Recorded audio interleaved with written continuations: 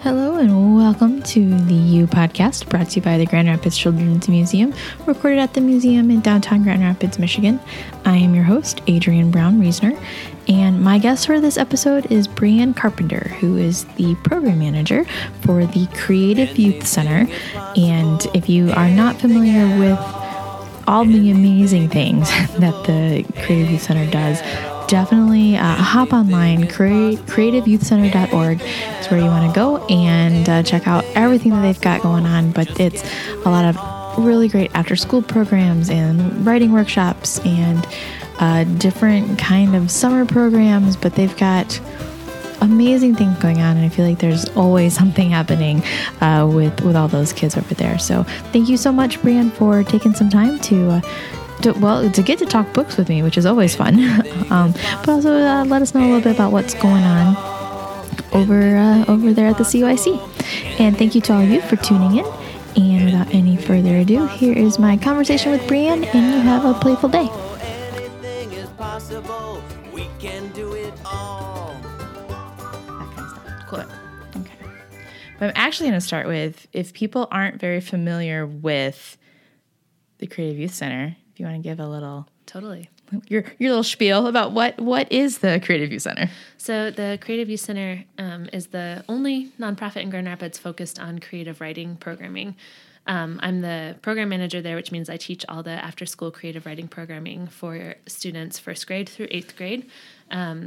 And we work on all sorts of stuff. Every student who's in our programming gets published in a book. It's called the Book of Explosions. That's so cool. Every year we choose the title for each edition. It's an excerpt from student writing every year. So it's like this amazing treasure hunt, reading through their work every year to be like, which one's the title? Which one's the title? We have a big book launch at Wealthy Theater in the spring, and the students stand up and they get to read from the book that they're published in. They read on stage, and then they sign author copies afterward. So it's a really awesome program.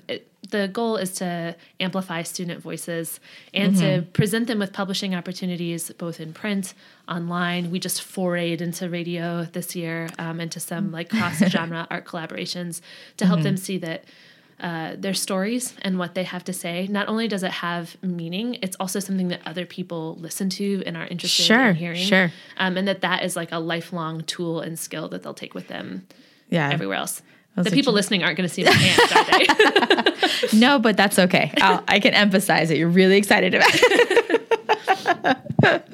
Because I know we have right now actually some artwork on one of our little art gallery areas that are, I don't know if the right word is illustrations from or depictions of some of the things that the kids have written. And like, those are just, it's such a unique way to share some of those stories, or even some of them I think are just like little one-liner, like, or a haiku almost. Yeah, like, that was for some of them, which is really cool. We did with a design student at Kendall College. She approached us and she ended up doing a whole poster series. She did the illustrations, but she pulled phrases from student work, and they're awesome. Yeah, and did illustrations really cool. And made posters. And at one point, well, we're out of them now because it was last year, but she made a calendar. So we had a calendar with all of those quotes and illustrations. So cool. Yeah. Well, see, I know I've seen zines at the comic book store at Vault of Midnight as well. So you're out there. Yeah, you're everywhere. A collaboration, a graphic story collaboration with the Vault of Midnight last spring, which was awesome.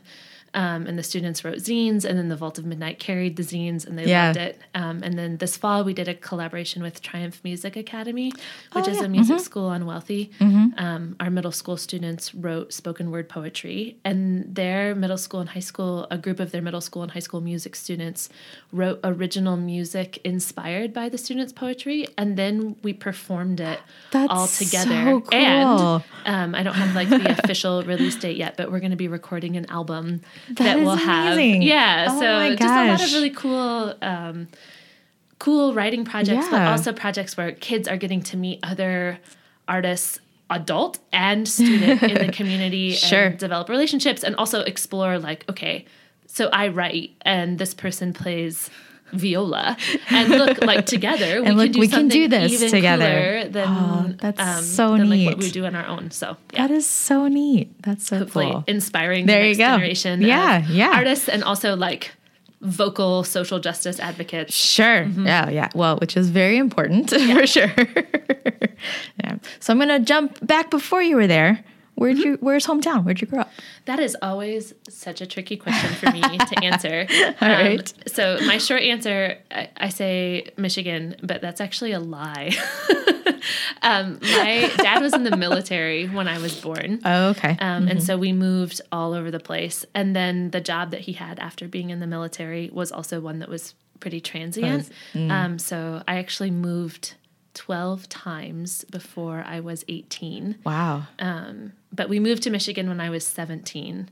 And so I finished high school in Michigan, and I went to college in Michigan.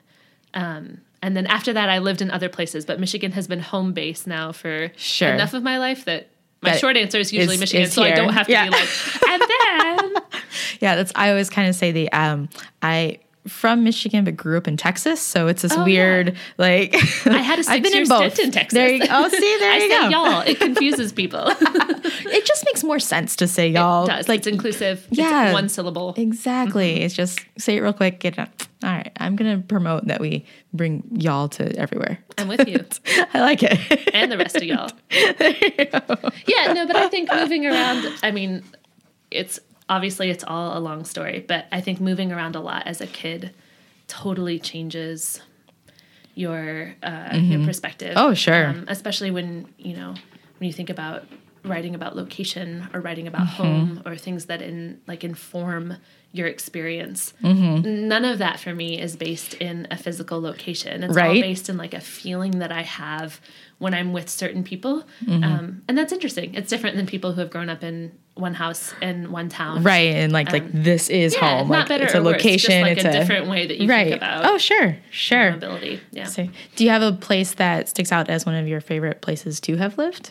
Or one that meant a lot to you? Oh my goodness. So a lot of the moves I was born in California, and a lot of the moves were in the South. And when I was 12, my family moved to North Carolina. And it was the first time I'd lived in a place that had seasons. And so, all of our literature is dominated by a really like a Western European narrative of like Christmas is snowy and fall has colors. True. And I think it's like one of those sneaky privilege things where you don't realize when the dominant narrative, like if you're part of the dominant narrative, you just think it's normal. And if you're not, it's like, wait, what? Like, what? Like, we wear shorts on Christmas. So anyways, we moved to North Carolina. Both of my parents are originally from Michigan. And so I had grown up being told about snow. About snowy Christmas night. Trees that turned red and orange with like a great deal of skepticism that this was actually something that happened in the world. Those don't exist. You're crazy. And so that stands out in my mind because we moved there, and I just remember we moved to Charlotte, and we would occasionally take weekend drives up into the mountains. And I remember just feeling really astounded by how beautiful it was. And I think it was one of the first experiences I had as a younger person where I realized how much I loved being outside and how inspired I felt by outside. I mean, because before that we had lived in cities. The city that we lived in before that was Houston. And so not that there weren't beautiful things outside, but it's a very different kind of playing outside. Banana spiders and red ants. Giant storms and biting ants and That's it. So we were in the Houston area for most of the time that we lived there, and then we lived up by Dallas for the last couple of years before we moved to Traverse City when I was 16. So, so a similar kind of path. Yeah, but it was like you didn't really play outside during the summer.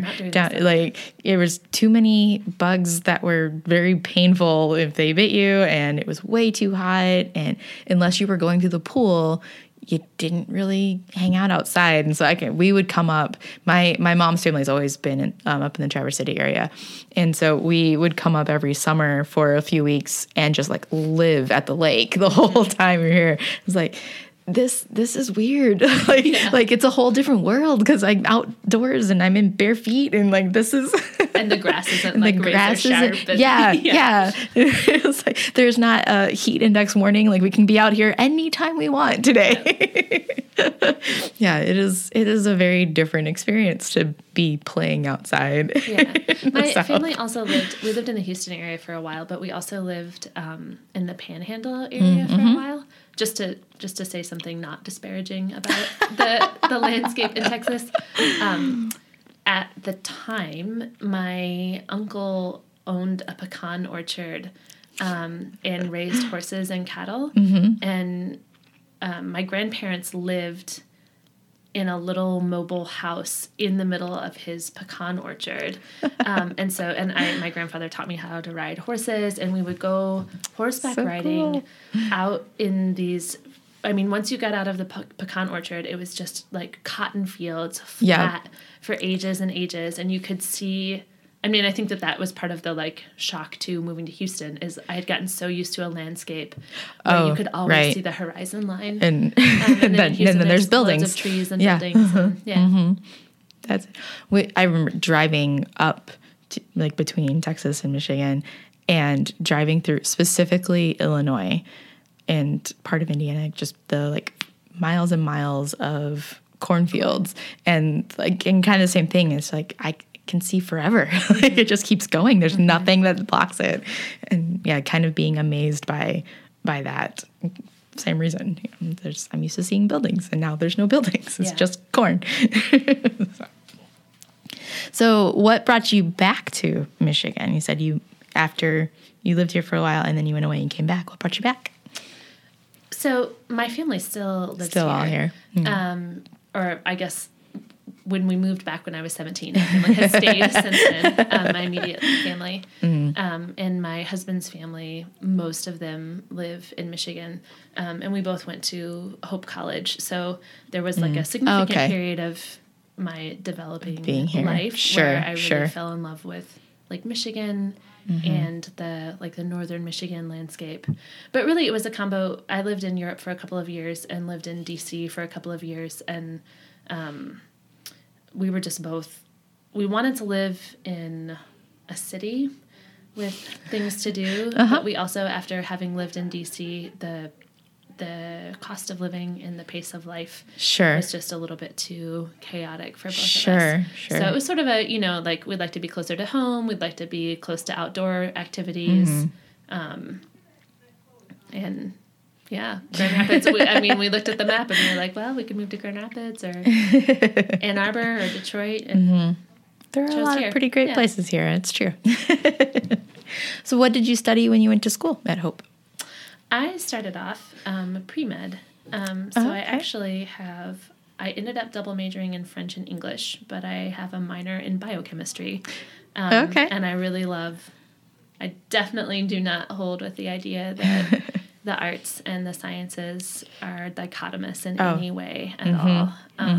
And I've always loved all of those subjects, and that's just fueled by curiosity and, loving to learn. Sure. So I ended up majoring in French and English. I started off majoring in chemistry and took like all of those courses. What were you originally thinking you were going to do? I wanted to be a doctor. So you did want to go pre-med. I wanted to go to med school. I wanted to be a doctor. And I guess about halfway through my time at Hope, I realized that I was saving my English homework as my reward. I would finish my... It's your treat for getting through stuff. Chemistry homework, and my reward to myself would be my English homework. And of course, I'd also, I wasn't 17 anymore. I was closer to 20 and was thinking about... at least as best you can when you're that young, trying to think about what I wanted for my life and what I wanted for the next decade. And the commitment to med school and then residency and the kind of debt that comes with that. At that point was something that I felt a little bit terrified by. I know my sister-in-law she graduated from Oakland and then went to MSU for law school. And even that 3-year program still seems like I can't imagine being, early 20s being done, but then be like, oh no, I'm not done. I have X number more years, and then I have to get this kind of program, and then I have to ease my way into. I'm like, that's a dedication before you even get to a career, really, with that. So med school being the same thing. By the time I switched, I had had the opportunity to study abroad twice, and really, really loved traveling. And I think it was less. So I suppose like cautionary tale, the way that our school system is set up, when you are a type A personality, you just perform to the system and you do well, and people are like, oh, you're smart, you should do this, this, and this. Right. And so I think it was sort of realizing that it's less about capability and ability. It's not that I couldn't have gone to med school or done something else. Sure. It was more about choosing what did I actually say what you actually want to do. And I had an opportunity. I knew that I was possibly going to have an opportunity to move to France after I finished college, and if I chose to go to the med school route, that wasn't going to be a possibility. Right. And at the time, that was just that was a priority. Yeah, can't give up those opportunities when they come. Sure. Oh, sure, that makes sense. Is there any place that you would like to live now that you've had a chance to live everywhere? Sounds like any place that you haven't been to that you want to try out? Oh my gosh.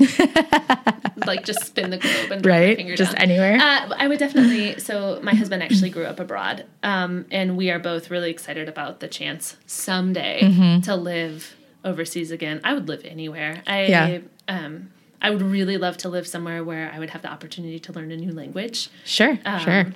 But yeah, I can't even answer that question.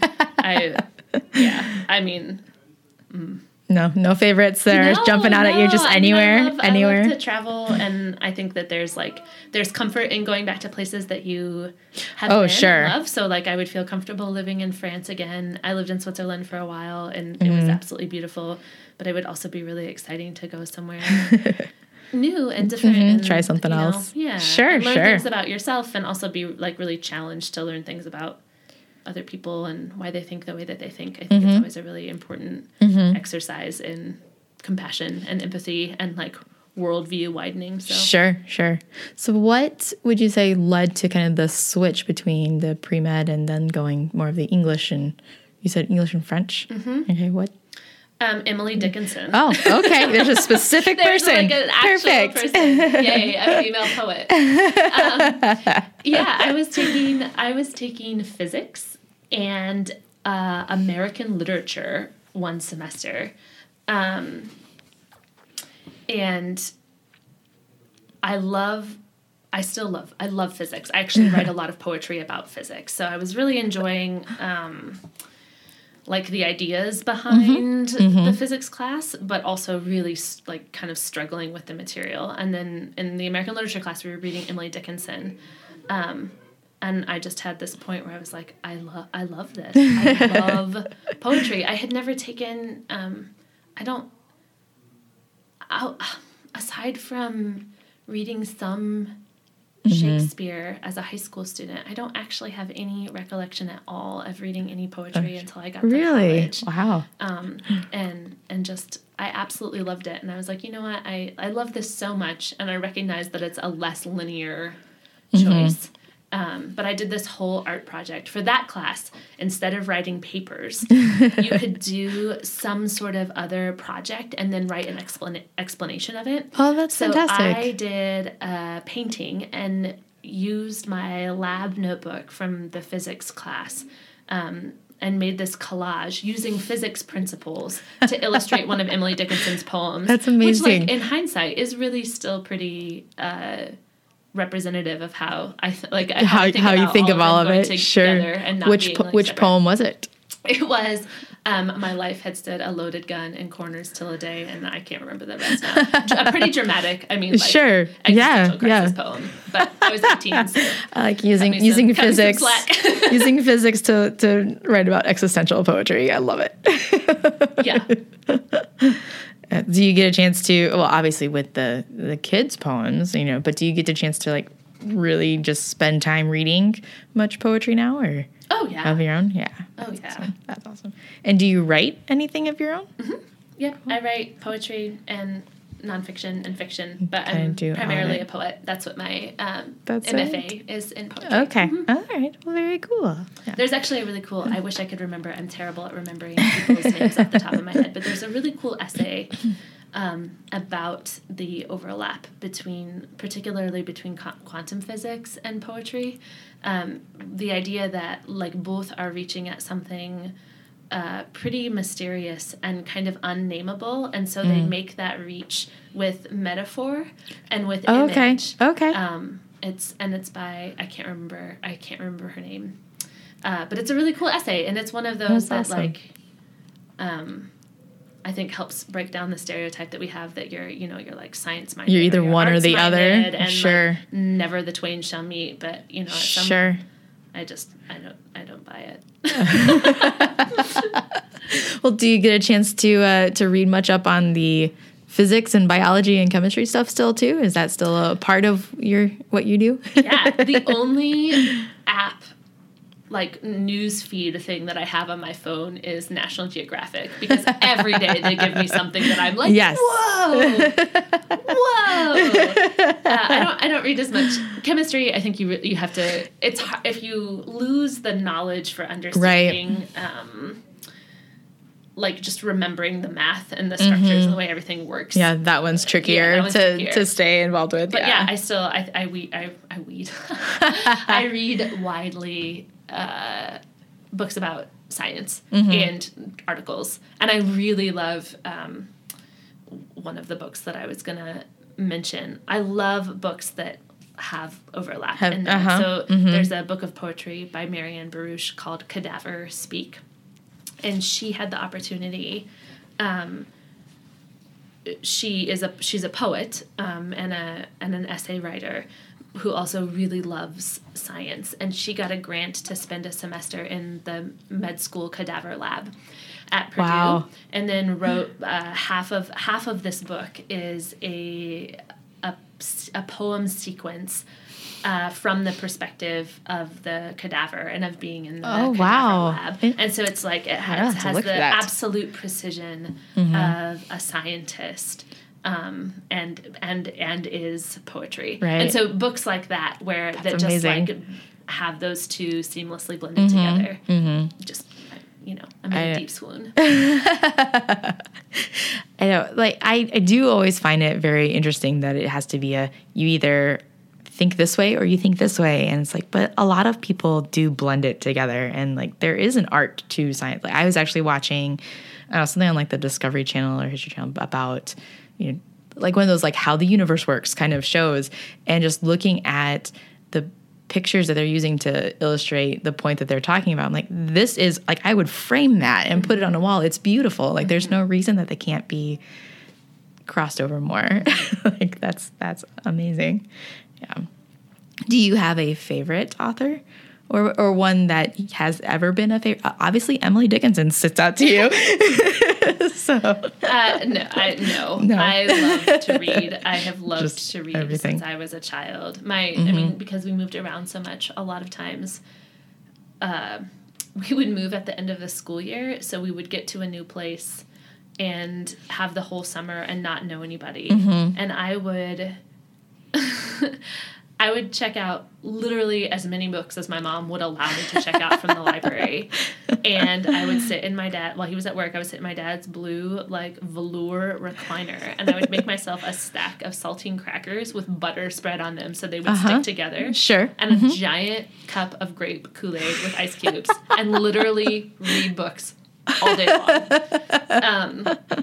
So, no, I don't have a favorite author. I love to read. I've been reading, because of working at the Creative Youth Center, I've been trying to read a little bit more widely young adult fiction. Sure. And so that's been really exciting. I recently read the Golden Compass series for the first time, which I had never read. Oh my gosh, talk about blending. Speaking of quantum that's physics true. and literature. That book, that series is incredible. And I also recently read The Astonishing Life of Octavian Nothing, which is really challenging. I was surprised reading it that it was actually by M.T. Anderson. I was surprised that it was labeled as young adult. The content is really challenging, and so also is the language. But it's written from the perspective of... I don't want to give any spoilers. It takes place during the Revolutionary War and is one of the best critiques of slavery and the way that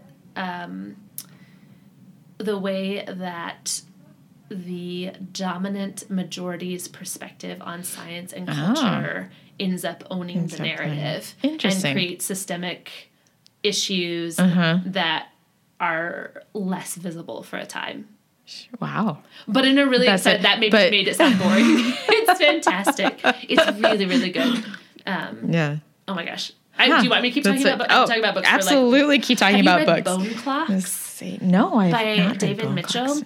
So he wrote Cloud Atlas, Yeah. which became the movie. And Cloud Atlas is also like a fantastic book. Yeah.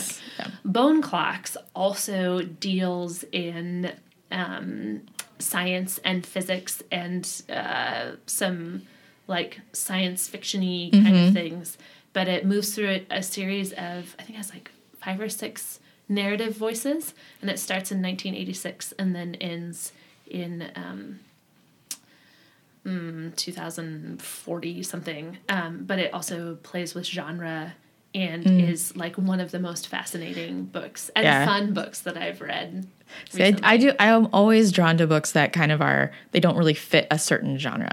Like they're a little bit of this, they're a little bit of that. It could be considered, like I actually, speaking of young adult books, I read the Lunar Chronicles, which are great. I love the title. I think there's 5 of them, but they're kind of like a modern take on very classic fairy tales. Like the first one is basically Cinderella, but in more of a science fiction sort of way. So like Cinderella's also an android, or like it's Cinder, it's not Cinderella, but it takes place like way in the future, and so it kind of is a little bit of that post-apocalyptic, kind of thing, which I feel like a lot of young adult novels have. But like I said, it has some of those elements. You're like, well, I can see where this is going, and then all of a sudden there's a twist, and it's like, oh, now it's a different thing completely, because I didn't realize that she could be this thing and this, because she's an android, so she can do anything. And they're fantastic. I think there's like 5 books, but each book, like towards the end, introduces one of the characters that's in the next book,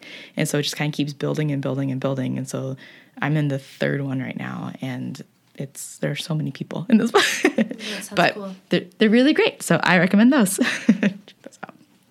But again, it's they are science fiction. They are a little bit fantasy. They're also a little bit romance novel, but not really. But they're really cool. So those are always fun things, I think, for me. Yeah. Now, do kids bring you books that they think you should try out, or is you just kind of pick up what they're talking about? That doesn't happen that often. We have a pretty substantial library at the CYC.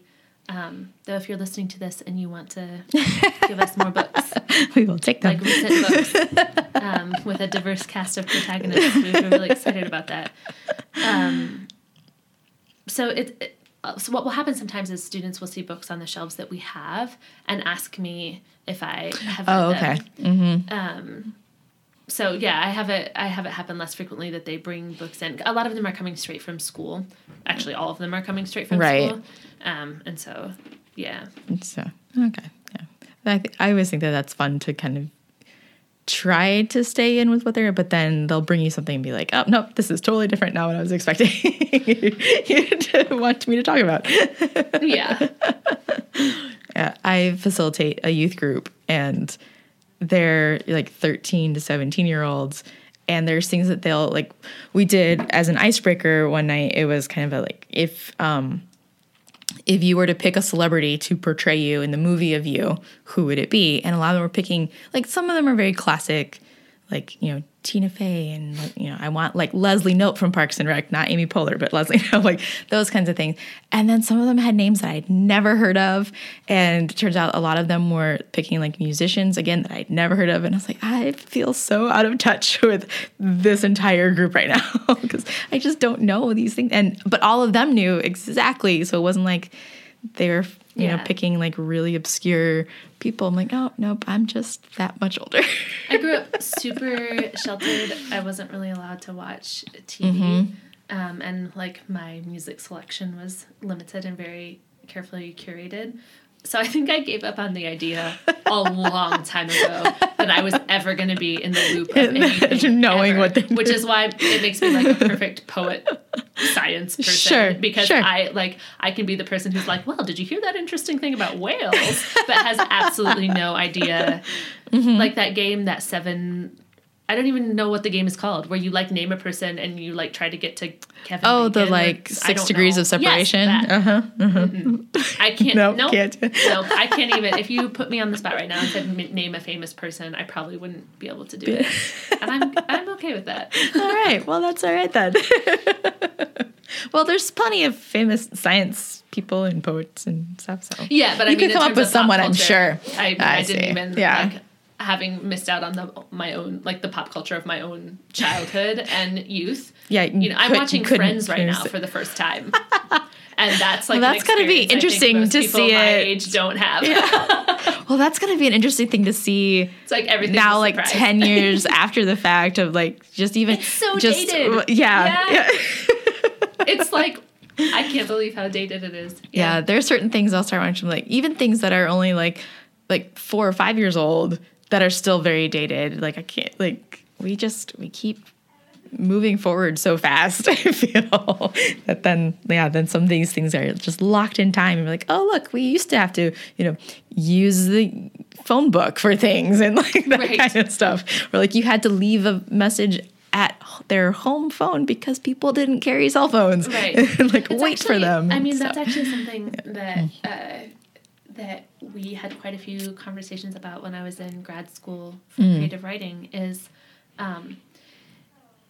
it's a lot more difficult to maintain the kind of tension you need in a story with cell phones. Sure. Because a lot of the like miscommunication or not knowing where somebody is or not being able to access information right away, a lot of that contributes to Sure, yeah. tension and good storytelling. And so figuring out ways, like if you could just call the person, like how do you disable that? Or like, does somebody cleverly have to lose their cell phone, or is the information you're looking for not accessible on the internet? Right. I don't know. It's it actually is changes, it interesting. shapes the way that narrative works. And that has been apparent to me watching Friends. There are quite a few episodes where like, listen to me talk about it like this. Like, have you seen that new show? Like, I think it's on Netflix. It's called Friends. Oh, okay. I've heard yeah. of it. Yeah. I was watching an episode recently where they can't find somebody. It's Chandler before Chandler and Monica get married. Spoiler alert! Spoiler alert! But they can't find him, and it was interesting to think that narratively that worked great for that episode. It created a lot of tension. It moved characters around.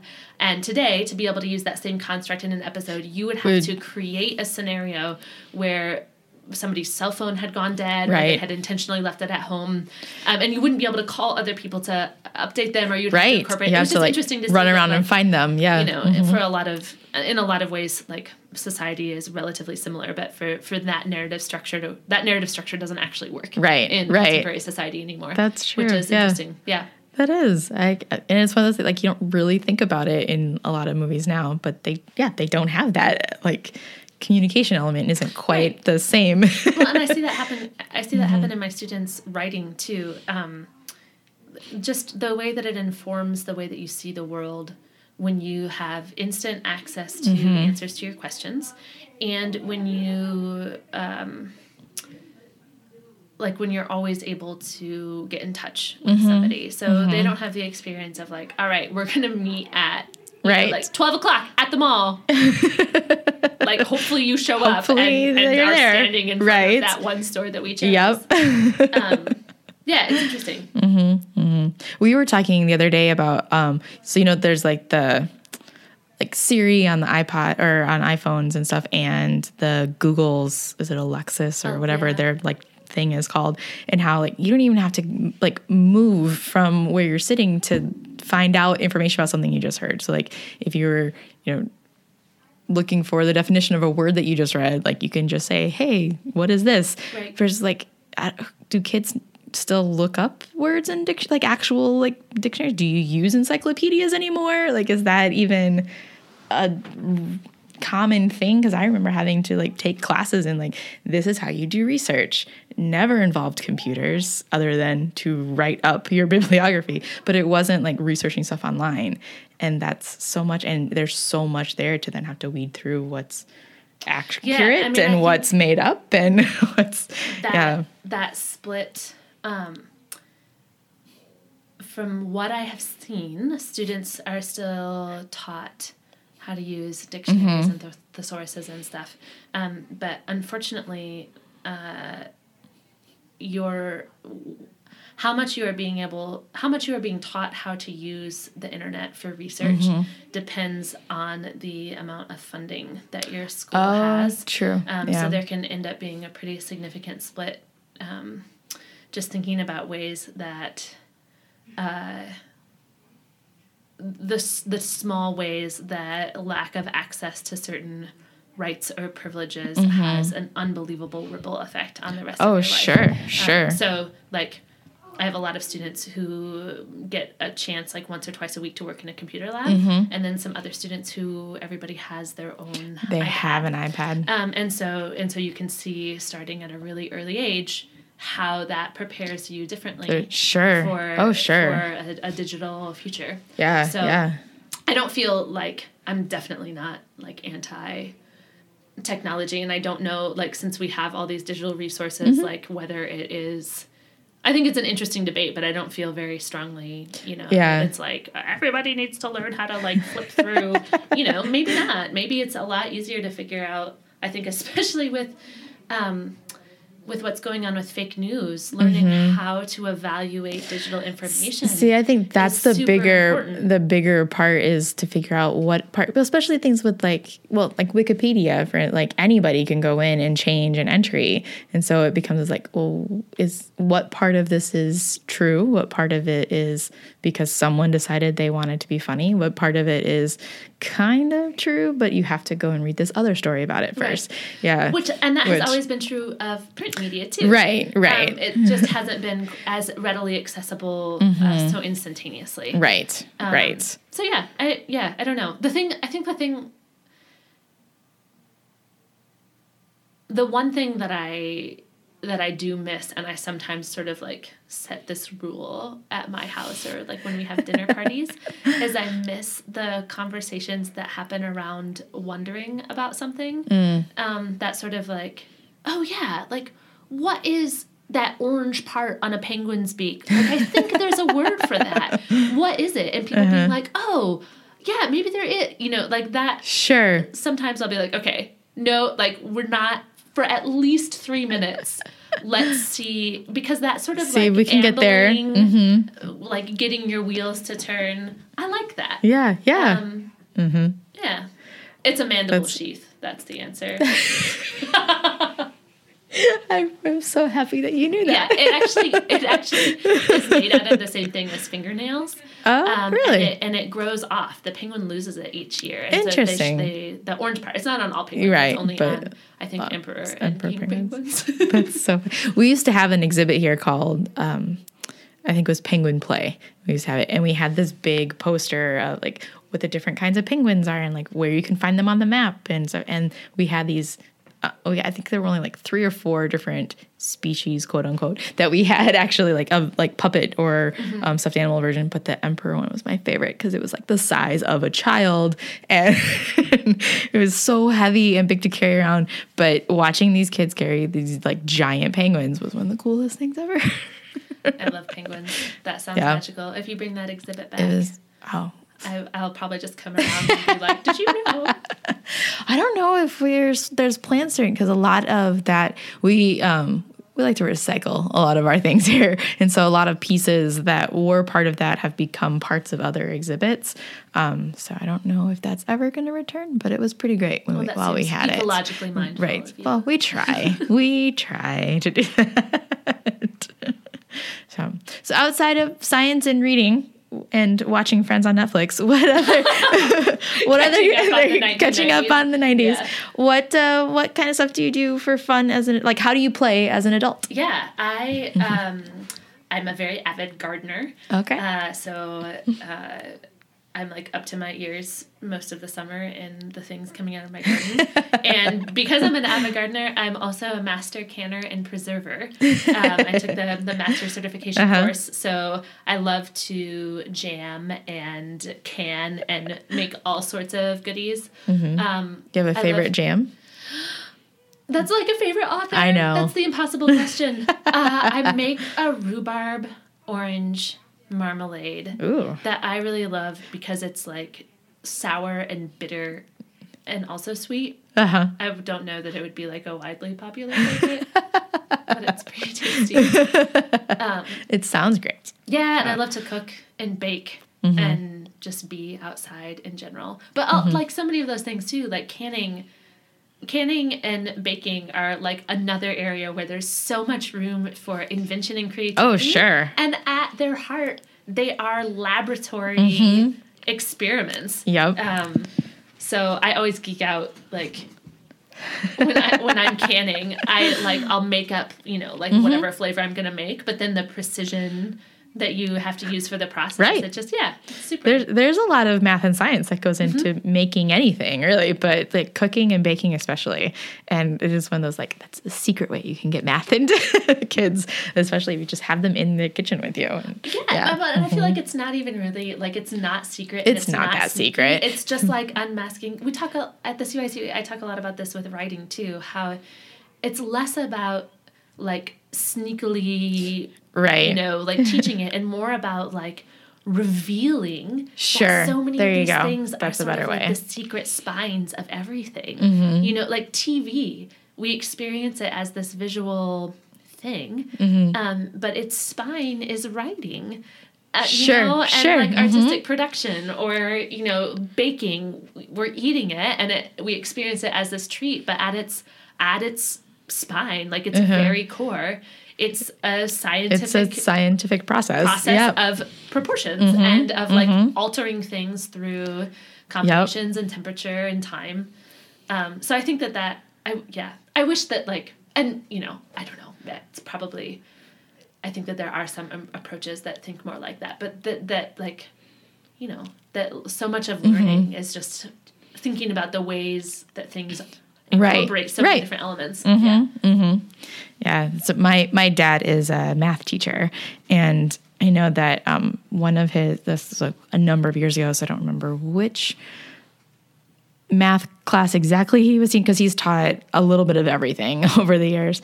But I know that I want to say it was in one of his algebra classes, but like one of their assignments was to go to the grocery store and like having to use formulas to figure out the prices of like, the price per egg or per ounce in these different things. And like showing that even though algebra doesn't always sound like it's something that you're using all the time, but it is something you're using all the time. You just don't name it the same thing. Right. So kind of the same, like finding ways to incorporate it into the things that you are already doing. Right. And how it's at the core, it's math. There it is. So yeah. What kind of things do you grow in your garden? Obviously rhubarb sounds like kids and makes its way in there. Because when we moved to Grand Rapids, we were fortunate enough to be able to buy a house that has a yard, and it's the first time as an adult I've ever lived in a place with a yard. So we did community gardening for a while, which was fantastic and is an awesome model, but our garden was about 3 miles away from our house. So it just made it, the time when you're like in the middle of making something and you think, oh, this would be really good with a little bit of basil. It's like, when your garden's 3 miles away from your house. Yeah, you can't just run out and grab it. And so that, but also I was able to plant perennials, which you aren't usually, sometimes you are, but you aren't usually allowed to do in community gardens. So I have rhubarb and strawberries and asparagus, and those are perennials. I planted them a year ago, so I didn't get to harvest any the first year. This year I'll get to harvest a little bit, and next year hopefully they'll be in like full copious production. But oh my goodness, tomatoes, zucchini, all different kinds of herbs, eggplant. Kale, our kale, we never cut it back because it kept producing for so long, and now it just looks like this weird, like, Jurassic jungle forest in our back. It's all covered in snow, but it's also, like, weird and dinosaur looking. That's so fun. It's pretty cool. And beans and radishes and carrots and beets. We grow a lot in raised beds for having kind of a limited amount of space. It sounds like it's a big garden. We grew some spicy peppers that were too hot that we couldn't even eat them. So we won't grow this again. So not doing that again. Yeah.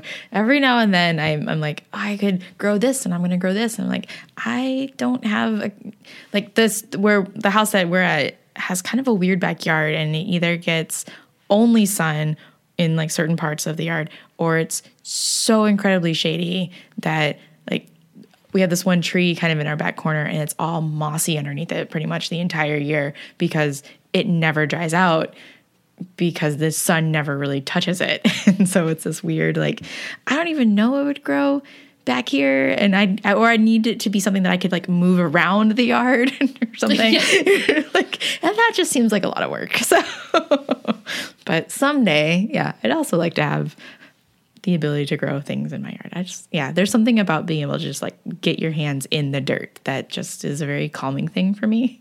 Like, I just want to be able to touch the ground. That's my like, I don't know, resetting myself almost kind of a thing. Yeah.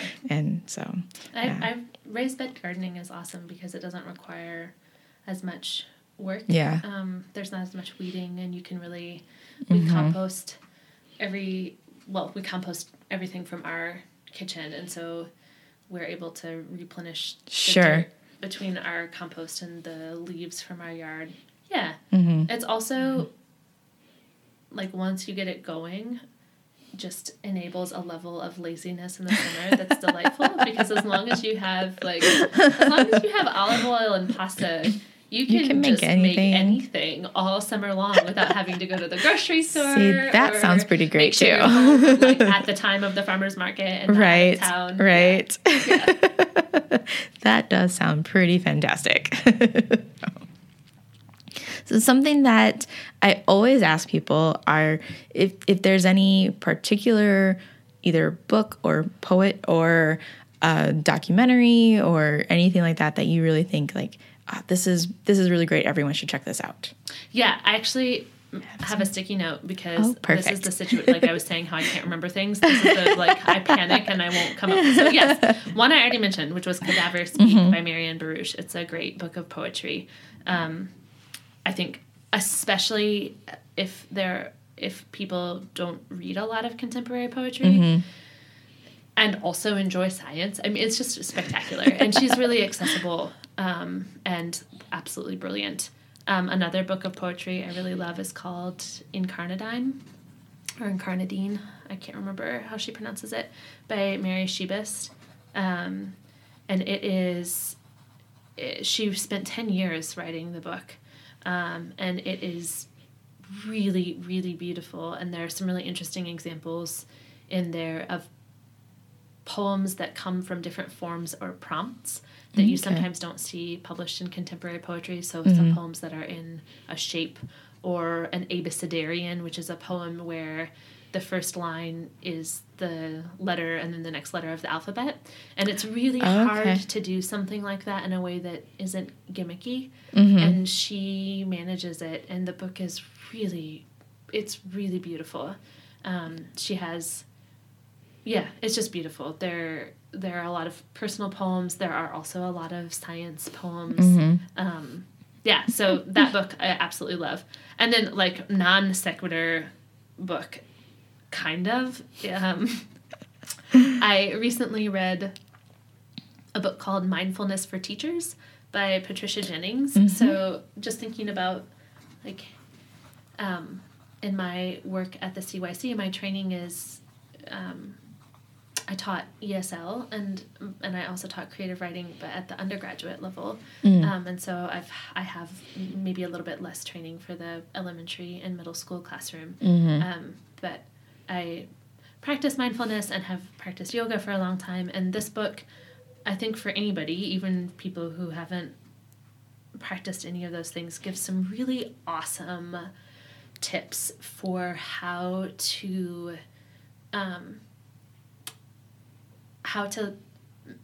maintain, not just maintain the classroom, but how to take care of yourself and recognize when you're starting to feel frustrated or overwhelmed, so that you can choose to act toward a student with compassion instead of like, oh, you're not listening to me. I just think, it's great. It's great for teachers, and it's great for like everything going on right now. I think it just has a lot of really good tips about like recentering and making sure that you have enough space to like do the good work, because you on the inside have like the energy to keep going. So yeah. Oh, Well, great. Well, and we'll put links to those, all those on the page when we get the page ready, so people can easily find all of your suggestions. Cool. Thanks. Cool. And now I have a kind of a silly question, but we take it very seriously here. We are all about silliness All at right. the CYC too. I'm So ready. we ask this of everybody, pretty much.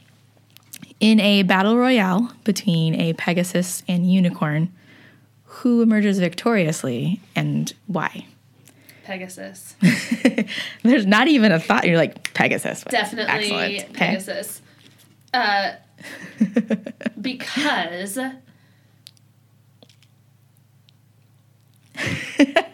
I don't know why. I felt really strongly that it was going to be Pegasus. I feel like Pegasus because it is a combination. I mean, I know a unicorn is also a combination of like a real and mythical thing, but I feel like the double whammy of being a horse that can fly gives you a one-up.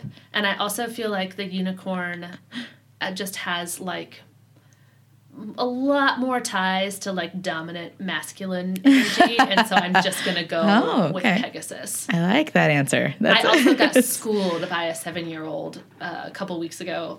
Before, I'm not sure I would have been able to answer this question because I don't know if I knew the difference between a Pegasus and a unicorn. Okay. She had done a drawing, and I was like, "Oh, cool unicorn," and she goes, "Miss Brienne, no, this is a Pegasus," and like went through the whole. That's fantastic. Taxonomy of what makes what. So, yeah.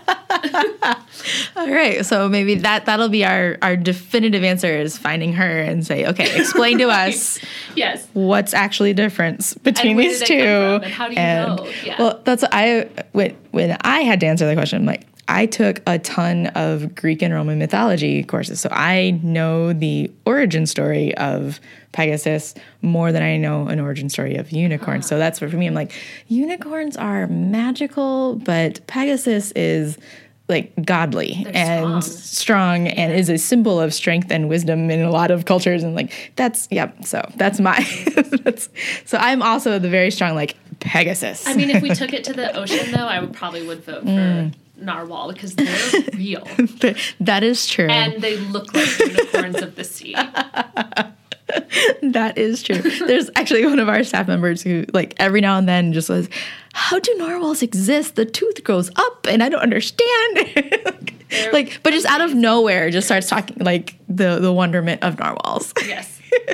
And everything living in the ocean. Yes. More science, more everything. Scientific thought for anyone, really. Yes. Well, as we kind of wrap up here, anything coming up at the CYC that you'd like to share? Oh, yeah. So on March 18th, we're partnering with La Fest. And our students write character sketches, and then a group of improv comedians just sounds so great. To be those characters while doing improv comedy. It's free. It's absolutely hilarious. It's great for adults and kids alike. It's really super fun. It's at Dog Story Theater at 12:30 and 2:30. Excellent. Okay. And then on, it seems far away, but it's not going to be, on Wednesday, May 31st is when our book launch for the Book of Explosions 6 is going to be. That's so exciting. Yeah. That's so cool that they get. So how many different entries are in the book that you do when you do the book launch every year? Or does it change every year? It changes depending on enrollment. Okay. This year, our students have just been writing like really spectacular stuff, so we decided that each student could choose 3 pieces to publish, and we have about 50 students.